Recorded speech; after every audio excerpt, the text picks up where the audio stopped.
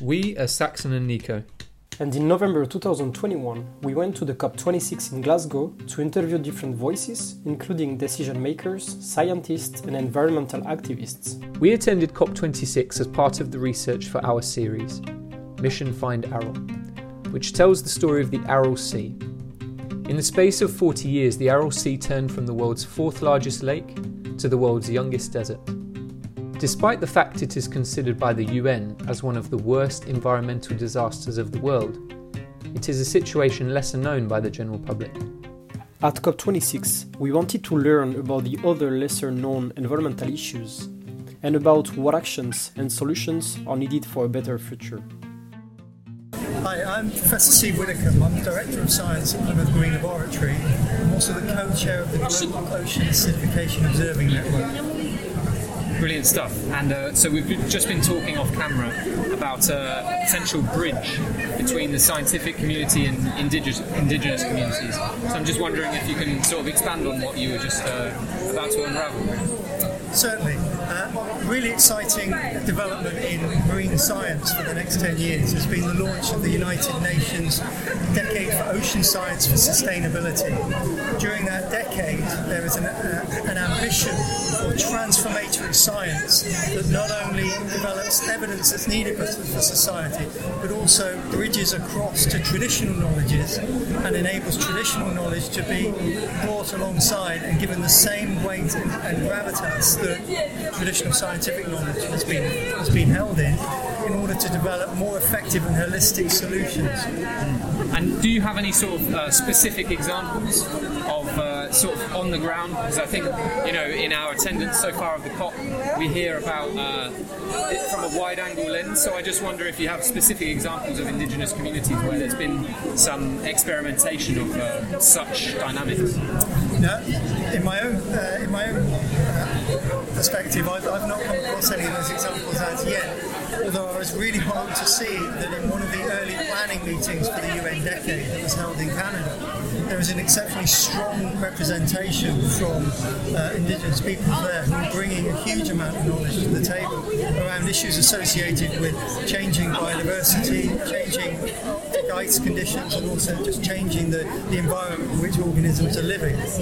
So another area that I've seen where we've had direct relationships with key stakeholders is on the west coast of the US, where the oyster hatcheries were seeing the decimation of their stock at particular times of the year, and they were able to understand the cycles and when that was happening.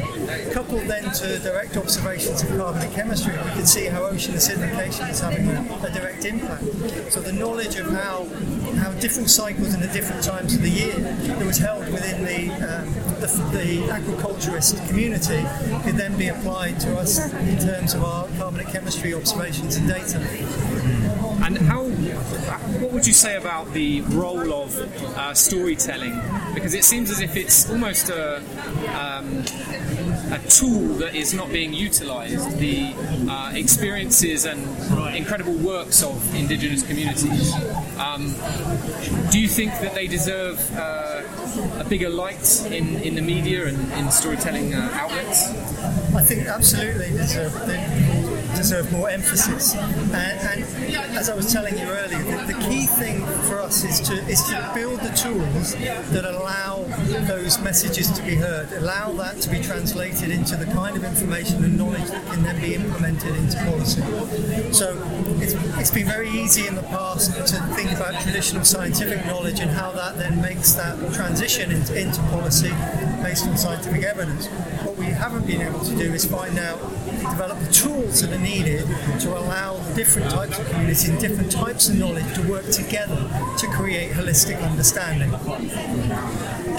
And I just have a question more on this vision of if we start to understand how indigenous people are the resilience of those people, how can we have kind of a transboundary cooperation between local indigenous resilience? Because, for example, what are facing the Inuits, there might be another region in the world which is facing kind of the similar disasters, and that if a disaster is happening in South America, let's say, how we can use this knowledge of Inuit people for these communities. Yeah, and I think what you've expressed there is shared across traditional knowledge bases, but also to academia and science. The concept of being able to learn from others is key. I spoke today about the Global Ocean Acidification Observing Network, which was created because there was an understanding amongst the scientific community that this wasn't an issue that could be done by individuals or even small groups and locally. We needed to get a global perspective to understand where we could share knowledge and understand similarities and co-develop solutions. I think it would be very useful if the same kind of mechanisms existed to allow that sharing of knowledge and information.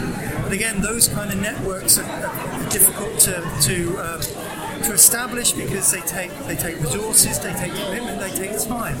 So it's going to require investment to allow people to make those connections and make those bridges. But the value that comes from being able to be globally networked and to share experiences and share knowledge is going to be critical.